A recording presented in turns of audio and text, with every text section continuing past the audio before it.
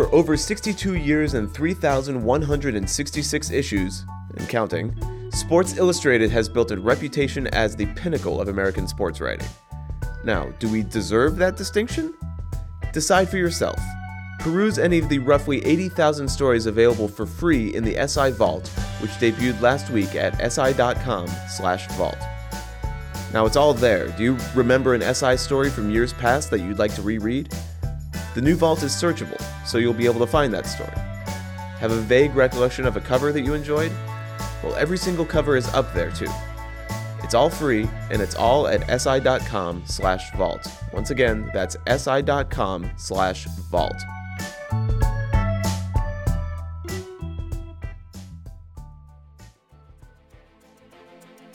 You know, some players some weeks will accept a top 5, a top 10, whatever it might be. But he believed he could win every week on the PGA Tour. Of course, we know you can't do that. But, I mean, when he was stepping on the first tee of a tournament, his only thing that he would accept that week was winning. And when he wasn't winning, it just made him practice harder. The absolute epitome of that sort of situation or that kind of thinking was the 2008 US Open at Torrey Pines. I, to this day, still don't believe that he won that tournament. Major golf championships, in my eyes, are not the guy that hits the greatest amount of good shots. It's the guy that hits the least amount of bad shots. And that week, given the circumstances with his cruciate ligament, the amount of poor shots he hit that week in a major championship was probably the most he ever hit, and still went on to win the tournament. That there, like his focus and desire to win that tournament, regardless of any situation, playing on a broken leg, that there just examples or exemplifies what I'm talking about. Hello and welcome to the Golf.com podcast. I'm Jeff Ritter, and I'm excited for today's guest. He's one of the most legendary and polarizing caddies in golf history. Early in his career, he carried the bags of Raymond Floyd and Greg Norman before eventually joining forces with Tiger Woods, winning 13 majors together. Recently, he worked with Adam Scott before retiring at the end of 2014. He caddied for Scott during the Masters last year, and he'll do so again at Augusta National in 2 weeks.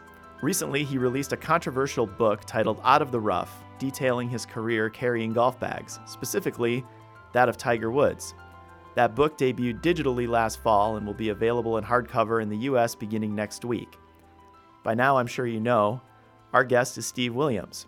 He's on the phone long distance from New Zealand, and I'm happy to have him here this week on the podcast. Steve, how are you? Good morning, Jeff. How are we doing? I'm great. Before we get into this, do you have a reliable long-distance phone plan from New Zealand? I want to make sure the minutes might rack up here. This is the definition of a long-distance call. Yeah, I'm not sure exactly where your studio is, but you're going to be at least 10,000 miles from where I am. So, yes, New York to NZ, NYC to NZ. We appreciate the time. Let's start with the Masters. We sit here. It's Tuesday morning in New York. Much later in New Zealand, but Augusta is 16 days away, and soon you'll be back working with your buddy Adam Scott. When did you decide this year that you wanted to reunite with Adam, and how did you guys together decide on that decision that you would come back to the bag this year? Yeah, in 2014 I retired as a caddy, Jeff, as you know, and after 36 years of caddying, I thought it was time just to step back and focus a little bit more on my family and some of the activities I like to do. It's not that I don't love the job, but the travel from New Zealand where I live, and I've always lived, just got to be a little bit too much and got a bit sick of the travel, I guess. But always enjoyed the job. But so I retired at the end of 2014, and midway through 2015, Adam called me up and said, "Look, I'm in a spot of bother here. Things aren't going good. Would you come back and work a few tournaments for me?" And I agreed to work. I couldn't work his entire schedule, so I did come back and caddy for a few tournaments, and we had a good time, and he decided that if it was possible, we could do the job share situation where he had one caddy do X amount of tournaments and then myself do X amount of tournaments, and that's where we're at for 2016. I'll caddy not quite half the tournaments, but just under half the tournaments Adam plays. I haven't caddied this year so far. Augusta will be my first tournament at the Masters, and I'll caddy for Adam in all 4 major championships and a few other tournaments. So ideally for me, that's a situation that's very good. It doesn't give me too much time away from home, but I love to caddy in those major championship golf tournaments, so I'm fortunate to be able to do that, and once again with Adam Scott. So it was last summer you decided you'd sort of return as a job share type of thing. So it wasn't, you sort of have known for a while that you would be back working with Adam for this Masters then. That's correct? Yeah. At the completion of 2015, Adam and I discussed, what would be best for us both going forward. For me, I couldn't do it full time anymore. I made that very clear to Adam, and we agreed that could we do the part time thing? He was very keen to have me carry from in the major championships. So I'm really looking forward to that. Yeah. Was there any part of you that thought, because Adam has had such success, great success at the start of this season? As you said, last summer he called you and he was struggling, and you worked with him for a while. But this year he's been arguably the hottest player in the game the first part of the season. Any part of you think maybe I'll sit this one out and let him just stay with David Clark just because they've been on such a run? Well, I mean, look, the player has the final say on anything when it comes to the caddy. And Adam, if he had said to me, look, things are going really great, I'm going to continue that, I'd be all for that, because I know how things go in this. When you get on a run and things are going good, you don't want to break things up. But we discussed the situation earlier in the year, and he's fine to have me come back. Obviously, I've caddied Augusta a lot. I've been down there many, many times, and Adam and I have had success there in the past. So if he's happy with it, I'm happy with it. But if I understand exactly what you're saying, and but that hasn't been mentioned, and we're all set to go at Augusta. Okay. How many Masters will this be for you? I think this is going to be in the neighbourhood of 28 or 29, I believe it is. That's a big number. Yeah, so I've walked around there a few times.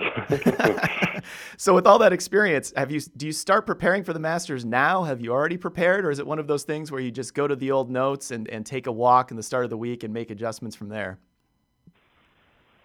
Yeah, look, it's an unusual tournament in the fact that at most golf tournaments, you can go there prior to the tournament, you can go on the weekend before and walk around the course there. Of course, they don't allow you to do that there. You have to, in order to be on the golf course, you have to be with the player that you're caddying for, dressed up in those white boiler suits. Mm-hmm. Yeah. But so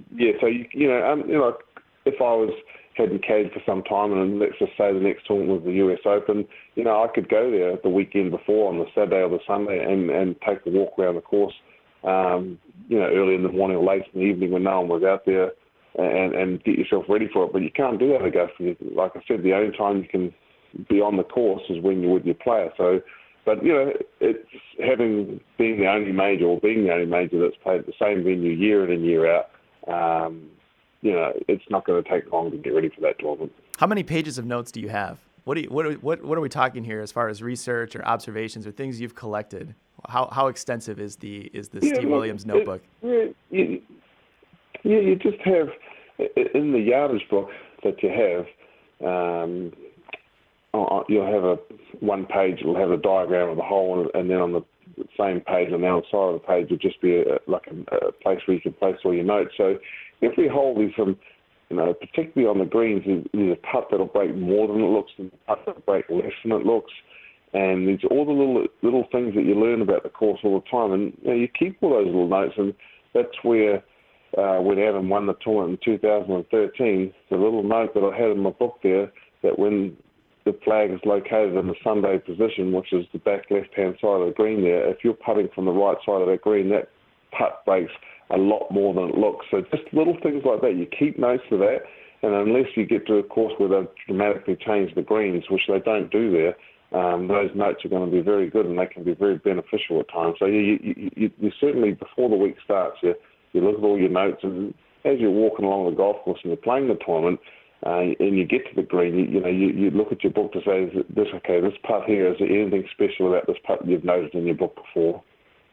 You reference a very famous moment in recent Masters history, which is, of course, Adam Scott's playoff winning putt, curling in about a 20-footer on his playoff to win his first green jacket. He credited you for the read after he made that. Do you think Adam could have made that putt without your notes and your read that day? Well, it was one of those things I knew most likely after he hit his second shot onto the green in the playoff hole, I knew most likely that he'd probably never had that putt before because, as you know, when the hole location was in the back part of the green on the 10th hole at Augusta, you never challenged getting the ball back there because if you made a slight judgment and error, only 5 steps behind that flag, and you go over the green there into those azalea bushes, you're in trouble, that's for sure. So whenever the pin is located on the Sunday position, the pin position, you try and hit the ball to the dead middle of the green.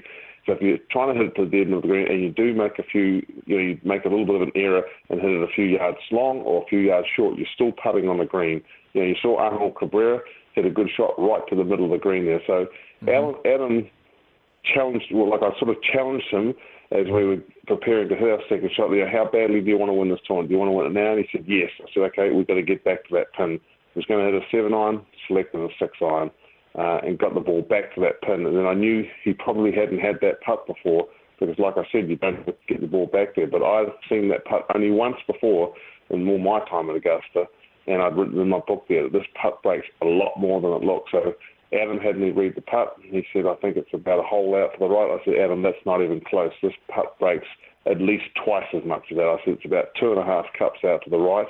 And I said, trust me, I know this putt breaks more than it looks. And that's where, as a caddy, sometimes you're thinking that, and sometimes it's difficult to say that because you might think, well, what if I'm wrong? But that's where a good caddy makes his living, that he steps up and says something like that makes a difference. Of course, Adam held the putt and went on to win the tournament. And you've made quite a living doing it. What if you had a great week, if you had the best week you could possibly have this week? How many shots do you think you could save Adam Scott at Augusta National over 4 rounds? Yeah, look, it's very hard to quantify how many shots a caddy can save a player. That's a very hard question to quantify. But I think of all the tournaments you caddy in, Augusta National is the best test of a caddy and a player in my eyes. The consequences for selecting the wrong club at Augusta can be very difficult. The penalty can be very high. You've got to be so exact there. You've got to get the right club on every shot because if you're long or short on most holes there, it's very difficult to get the ball up and down. So for 72 holes there, you need to go around there and select every club selection. And sometimes it's not easy to select the right club there. Some of those holes are a lot more downhill than it looks and a lot more uphill.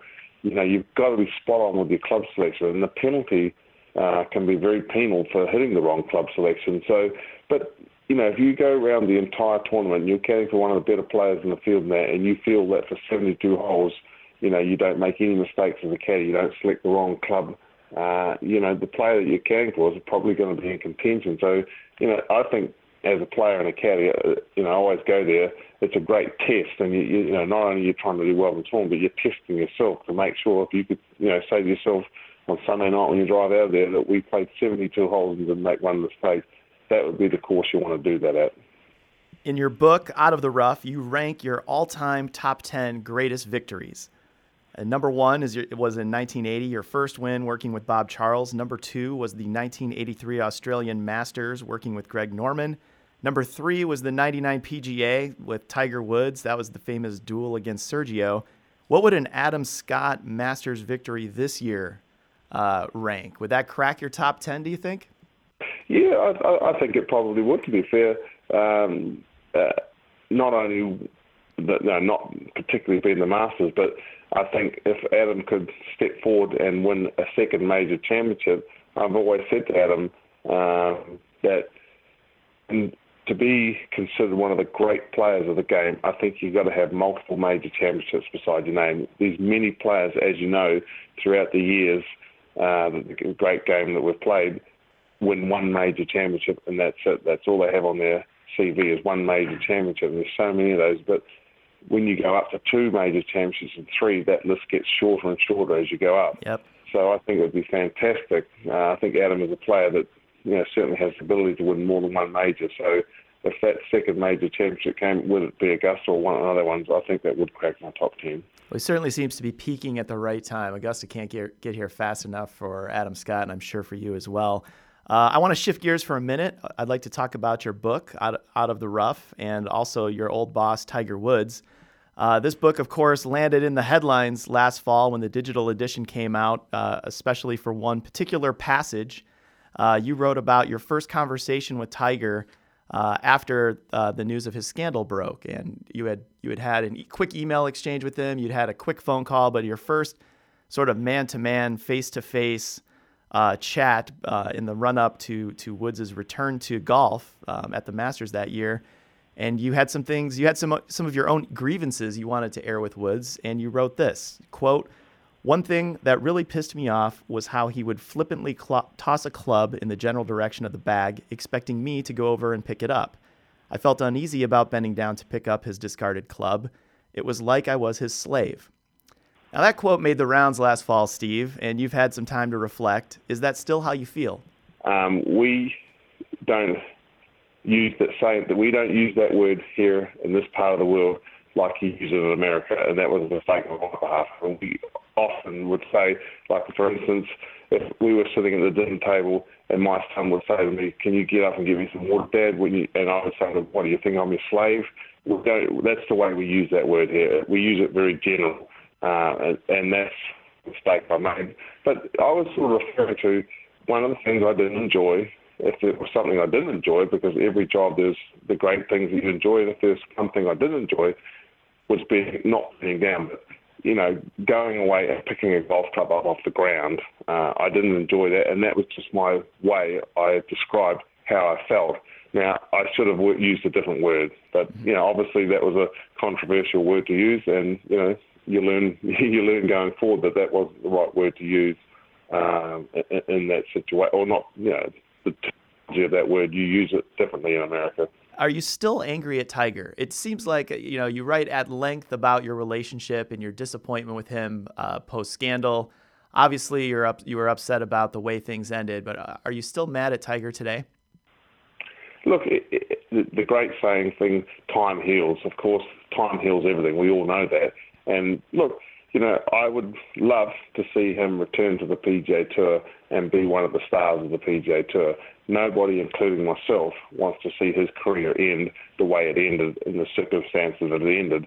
He is a fantastic player, an incredible competitor, and we'd all like to see him go out on a high. Any sportsman wants to go out on a high, and I'm sure he does. So I'm sure if he can get himself fit and able to compete on the PGA Tour, he'll want to go out on his own terms on a high. So let's hope that he does that. There were critics who wrote that the tone that you took with Tiger in this book made it seem like you weren't grateful for what Woods gave you in terms of money, in terms of status, in terms of a comfortable life in New Zealand. How do you respond to that? I don't think the money thing ever came into me. If you are successful in anything you do, obviously the rewards can be larger than normal, but people always have their own way that they look at things. But, I certainly never did caddy with the envisaging making large sums of money. I caddied because I loved the game of golf and loved to be involved with it. Before we continue, I want to pause to talk about another podcast at Sports Illustrated. All throughout this crazy month of March, Sports Illustrated has run a special show, and they're not done yet. That show is called Tourney Talk, and it's hosted by Ted Keith and David Gardner. Just as they did throughout the first weekend of games, Ted and David recap the previous day's highlights and preview what's to come. That means Final Four talk, as this wild tournament continues forward. Once again, that's Tourney Talk. Find it on iTunes, Stitcher, or si.com/podcasts. And with that, back to my discussion with Steve Williams. Well, there's one other excerpt from your conversation with Tiger that first man-to-man, the first time you sat down with him after his scandal, you described in the book thusly, quote, "I wanted him to prove to me that he could change his behavior and show me and the game of golf more respect." And you also, in that passage, mentioned that you asked Tiger to stop spitting on the greens and generally sort of clean up his act on the golf course. It almost sounded like you took a scolding tone in that first conversation post-scandal. Is that how it went? Well, I mean, we knew it was such an unusual situation how everything transpired, with however you want to describe the actions that happened. But, for me, having been away for some period, when it came back to work for Tiger, I needed to set the record straight and get everything behind us and get a clear picture going forward. And you've got to be strong like that. That's my personality, is to sit, I sat down and aired my frustrations and what we thought was going to be best for him and I to see going forward. Do you think that was the right time to air the frustrations? I just wonder, you guys were by all accounts great friends at one time. He was the best man in your wedding. I read the passage and thought it felt a little odd to have, you're sitting across from your buddy, your boss, and he's been through this difficult time. To me, it seemed like possibly a strange moment to sort of air it out. Now, as you say, you are a straight shooter. But do you regret maybe the way you approached that first conversation? No, absolutely not. I don't have any regrets for that. Before we went to play on the return to the tour, you've got to have a clear focus. You've got to have a picture of what you're trying to achieve. You want to have both be on the same page. I don't want to be thinking what's he thinking. He doesn't want to be thinking what's he's thinking. Absolutely not. How I went about it, I spent some time thinking how I went about it, and even went to the point of getting some advice on how to go about doing what I was proceeding to do. I have regrets on that. Okay. Now, there are critics who would point out the irony of that moment, of you asking Tiger, or sort of demanding for that Tiger clean up his act and change his behavior on the course. You, of course, were known at times of being aggressive with galleries, that there were incidents of throwing cameras and snapping at fans, and some called you a bully. Do you regret any of your own on-course behavior during those years with Tiger? Look, the only thing that I regret in my entire time as a caddy to date is when Adam Scott won the World Golf Championship at Akron, the WCT Invitational, when David Ferretti came onto the green on the 18th hole and grabbed me before I had a chance to go to the scoring trailer and check the scorecard. I don't even remember what I said then, but what I said was absolutely inappropriate at the time. That's the only thing I regret as a caddy. When I was working for Tiger, I always tried to make sure that everybody in that group that was playing with him and was in that group was playing on a level playing field. And sometimes I had to be sort of a marshal and control, try and keep things in an orderly way so that all the people in that group, the other players, could have the same opportunity to play well. As you well know, when Tiger was at his peak, it was kind of a little bit of a circus. He attracted many new fans to the game, which was great, and a lot of people that didn't understand golf etiquette and what the sort of rules are and how you conduct yourself from a gallery point of view. And, and there was a lot of media there as well. It had a fascination. They weren't golf media. They were from other interests. So it became quite a circus. And, part of my job was to try and keep things under control. But I don't regret any of the things from that point of view. Why did you think it was part of your job to keep things under control? I mean, you'd spent many years working with Ray Floyd, Greg Norman, great players. Those are big galleries at the time. Obviously, as you say, Tiger Woods created a different level of circus. But why did you feel you needed to take it upon yourself? Is it something Tiger asked you to do? Well, it was, absolutely. The actions that I was taking were things that were necessary to do. I mean, there are only so many security people out there, and they can't see everything that's going on. And sometimes the players, they want certain situations. They want to have this happen or that happen. And, I took it upon myself in some instances to try and help quiet. So, I wasn't not the only caddy that does that. A caddy that's working for their players. A lot of players don't like the TV people standing in this position, someone standing in that position, the marshal on the tee can be standing on this side. So as a caddy, you're constantly not only caddying for the player, but you're trying to get the people on the tee and so forth, and all the different movement that goes around, trying to keep that under control. That's just part of the job. Is that aspect dramatically different working with Adam now than it was with Tiger a few years ago? Look, I mean, Tiger brought a whole new following to the game, and which we're all thankful for. He made the game so much more fun to view, and there's a lot more people watch the game and that. But every player has a different fan base, a different following. And Tiger, like I said, he brought a whole new fan base to the game, and it was just sort of different. But the thing with Adam Scott is different to Tiger Woods, and it would be with any other player. Every player is different, and everyone has a different sort of fan base following. There's another point in the book I wanted to ask you about, the Tiger Woods-Phil Mickelson dynamic. You write that after Phil won his first Masters in 2004, it got Tiger's attention, made him a little bit worried that it might open up the floodgates and for Phil, and he might win more majors, more Masters, and those would be majors sort of coming out of Tiger's pocket. It turns out Tiger may have been right, because Phil did win several more. How did the Woods-Mickelson relationship evolve during your time with Tiger? Because it certainly seems in 2004, Tiger had his eye on Phil and it was sort of eyeing him as his chief rival. How did that relationship evolve over time? Yeah, look, when you get to the level that you're regularly contending in major championships, you're going to have some rivals, and it's a great thing to have because that's what really spurs you on and that's what makes you practice hard. Now, Phil was a fantastic player, and Tiger absolutely admired Phil's short game. That was something that he worked tremendously hard on. He wanted to be as good, if not better, than Phil at the short game. So they became, rivals because Phil back then, or even to this day, he's still a threatened major championships. But he was a guy then that was regularly on the scoreboard at major championships and someone that you knew you were going to be competing against. And when you get those rivalries, it makes you work harder and harder. I think when David Duval came along and really struck the world on fire, I think that was the rivalry that Tiger really thought was going to ignite him and someone that he was truly going to have to be at his best to beat. And I agree with that. And it was a shame that, for whatever reason, David Duval, after winning the Open Championship and then having a stellar year following the Open Championship, and then his career sort of faded away to where he was not a contender. But I think more than anything, I think David Duval was the guy that Tiger was really keen on and thought he would have an incredible rivalry for a length of time, but it didn't transpire. Yep, it turned out to be Phil. Over time, did Tiger always keep his eyes on Phil and what he was doing and where he was finishing, leading up to majors and that sort of thing? Was it in Tiger's mind? Do you think Phil was always the guy?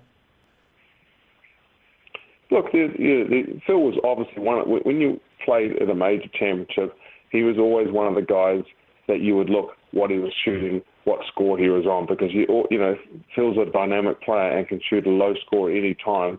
And I alluded that in the book, one of the best 9 holes of golf that I ever witnessed was one of his 9s at Augusta, the front 9 at Augusta. Mm-hmm. And he can play on his day. We know he can play. His record is incredible. So there's certain players that in a major championship, yes, you want to know where they are. And particularly some guys have an affinity for playing well at Augusta, as you know, and every year they're on the scoreboard at Augusta, Phil being one of those. There's still one question I have after the book. You've caddied for a lot of great players, and you've been around a lot of great players in the game in your more than 30 years caddying. Raymond Floyd, Greg Norman, now Adam Scott. In your opinion, what was it about Tiger that made him so great? I think it was just his desire to win. No person I've ever come across had that desire to win as much as he did, and the only thing that mattered to him was winning. That second didn't count for him, so I think that's what set him apart. I mean, his desire to win, his focus to win, and his dedication to win was beyond anyone that I've ever seen. In what way? I just can't imagine Raymond Floyd. Raymond Floyd's intense. I mean, Greg Norman, he was so sickened in his major disappointments, and I'm sure Adam Scott wants to win desperately too. In what way? I mean, I understand where you're going, but I'm still all golfers are so competitive. What is it about Tiger that specifically makes it a different level? Well, I mean, yeah, it's hard to actually get inside a guy's mind and see why his desire is greater than somebody else's. But he just, some players some weeks will accept a top 5, a top 10, whatever it might be. They'll know their game wasn't quite there, but he believed he could win every week on the PGA Tour. Of course, we know you can't do that, but I mean, his goal that every time he sat on that got on the tee was to win the tournament. Now, some guys would get on the tee and they would know that this week my game's not quite where it needs to be. If I can just do this and finish here, that'll be satisfactory. That was never a case with him. When he was stepping on the first tee of a tournament, his only thing that he would accept that week was winning. And when he wasn't winning, it just made him practice harder. His dedication was second to none. Mm. Do you have any specific examples where his desire, where it was that next level of competitiveness and desire that got him a win that maybe we wouldn't have otherwise? Well, I mean, I think the absolute epitome of that sort of situation or that kind of thinking was the 2008 US Open at Torrey Pines. Mm-hmm. I, to this day, still don't believe that he won that tournament. Major golf championships, in my eyes, are not the guy that hits the greatest amount of good shots. It's the guy that hits the least amount of bad shots. And that week, given the circumstances with his cruciate ligament tear and so forth, and he was struggling to even walk, the amount of poor shots he hit that week in a major championship was probably the most he ever hit, and still went on to win the tournament. That there, like his focus and desire to win that tournament regardless of any situation, playing on a broken leg, that there just exemplifies what I'm talking about. Well, you certainly had a lot of great years together with Woods. Have you spoken at all? When was the last time you spoke? Adam was paired with Tiger Woods at the US Open. The British Open. I believe that was now 3 or 4 years ago. Mm-hmm. I have not spoken to Tiger apart from being on the golf course. We've been paired with him on 2 situations. Otherwise, I haven't spoken to him. That's right. That was Muirfield. And is there anything? Do you have anything left to say to him? Is there anything that you haven't said to him that you'd like to, or do you feel like things are pretty much closed now? Oh, look, I mean, you always have some things that you'd like to ask somebody or generally talk about. But look, we know the nature of the business in professional golf and professional caddy relationship. I mean, it's not unusual for a caddy to let a player to let a caddy go, and the circumstances mightn't be ideal, and that particular caddy and player don't have any conversation going forward. It's not unusual. Do you watch a lot of golf when you're not caddying? Are there guys, obviously Adam Scott's your buddy and you pull for him. Are there other guys that you pull for? I don't watch golf at all. It's something that a lot of people find unusual. I've never watched one golf tournament ever, and I just don't watch. I'm actually not a big TV watcher to start with, but I certainly don't. The only time I watch TV is to watch the news or rugby. Otherwise, I don't watch TV at all, well, including golf. You have quite a few hobbies now in your retirement or semi-retirement. Are you retired, or are you even retired anymore? It seems like you're working too much to call yourself retired. Yeah, I mean, I guess you could say semi-retired. I don't work full-time. That would be so I guess you could say it's semi-retirement. I'll go with that. All right. Do you have any desire, is Adam Scott going to be your last PGA Tour bag that you carried? Is there anybody else? You look at these young guys, Jason Day is fellow Aussie of Adams and his buddy. Do you have any desire maybe to continue making guest appearances beyond Adam Scott, or do you think this is the end of the line for you? Yeah, look, Adam is a guy Adam and myself are friends, and he's a guy that I have great respect for. I love watching him play golf and love being involved with him. So, yeah, once my days of caddying part-time for Adam are over, that'll be my caddying career finished, which I thought it was in 2014. I did, retire and think that's it for me, but that came back into work part-time for Adam. But yes, that'll be definitely the end of my road as a caddy. Okay. And this year it'll be the 4 majors plus a few others. Is that the plan for now? Yeah, absolutely. 8 to 10 tournaments I work for Adam, so yeah, looking forward to that. All right, Steve. Well, hey, we appreciate the time. We appreciate the long distance and very, very late in the night or early hours call from New Zealand. Thanks for the time. We're looking forward to Augusta. We'll see you out there. Okay, look forward to it, Jeff. And there you have it. That was Steve Williams, polarizing, not afraid to share his point, and he took on all questions. So I give him credit, and I thank him for the time, especially calling from 1:30 in the morning in New Zealand. We appreciate that. And we look forward to watching Steve and Adam Scott and all the rest at Augusta National in 2 weeks. It's going to be fun. It's about as intriguing of a Masters as I can remember. It feels like we've got a dozen guys who could win it. If you haven't already, please subscribe to the podcast on iTunes, Stitcher, or your podcast app of choice. Leave us a review and let us know what you think of the podcast. Until next time, I'm your host, Jeff Ritter. See you next week.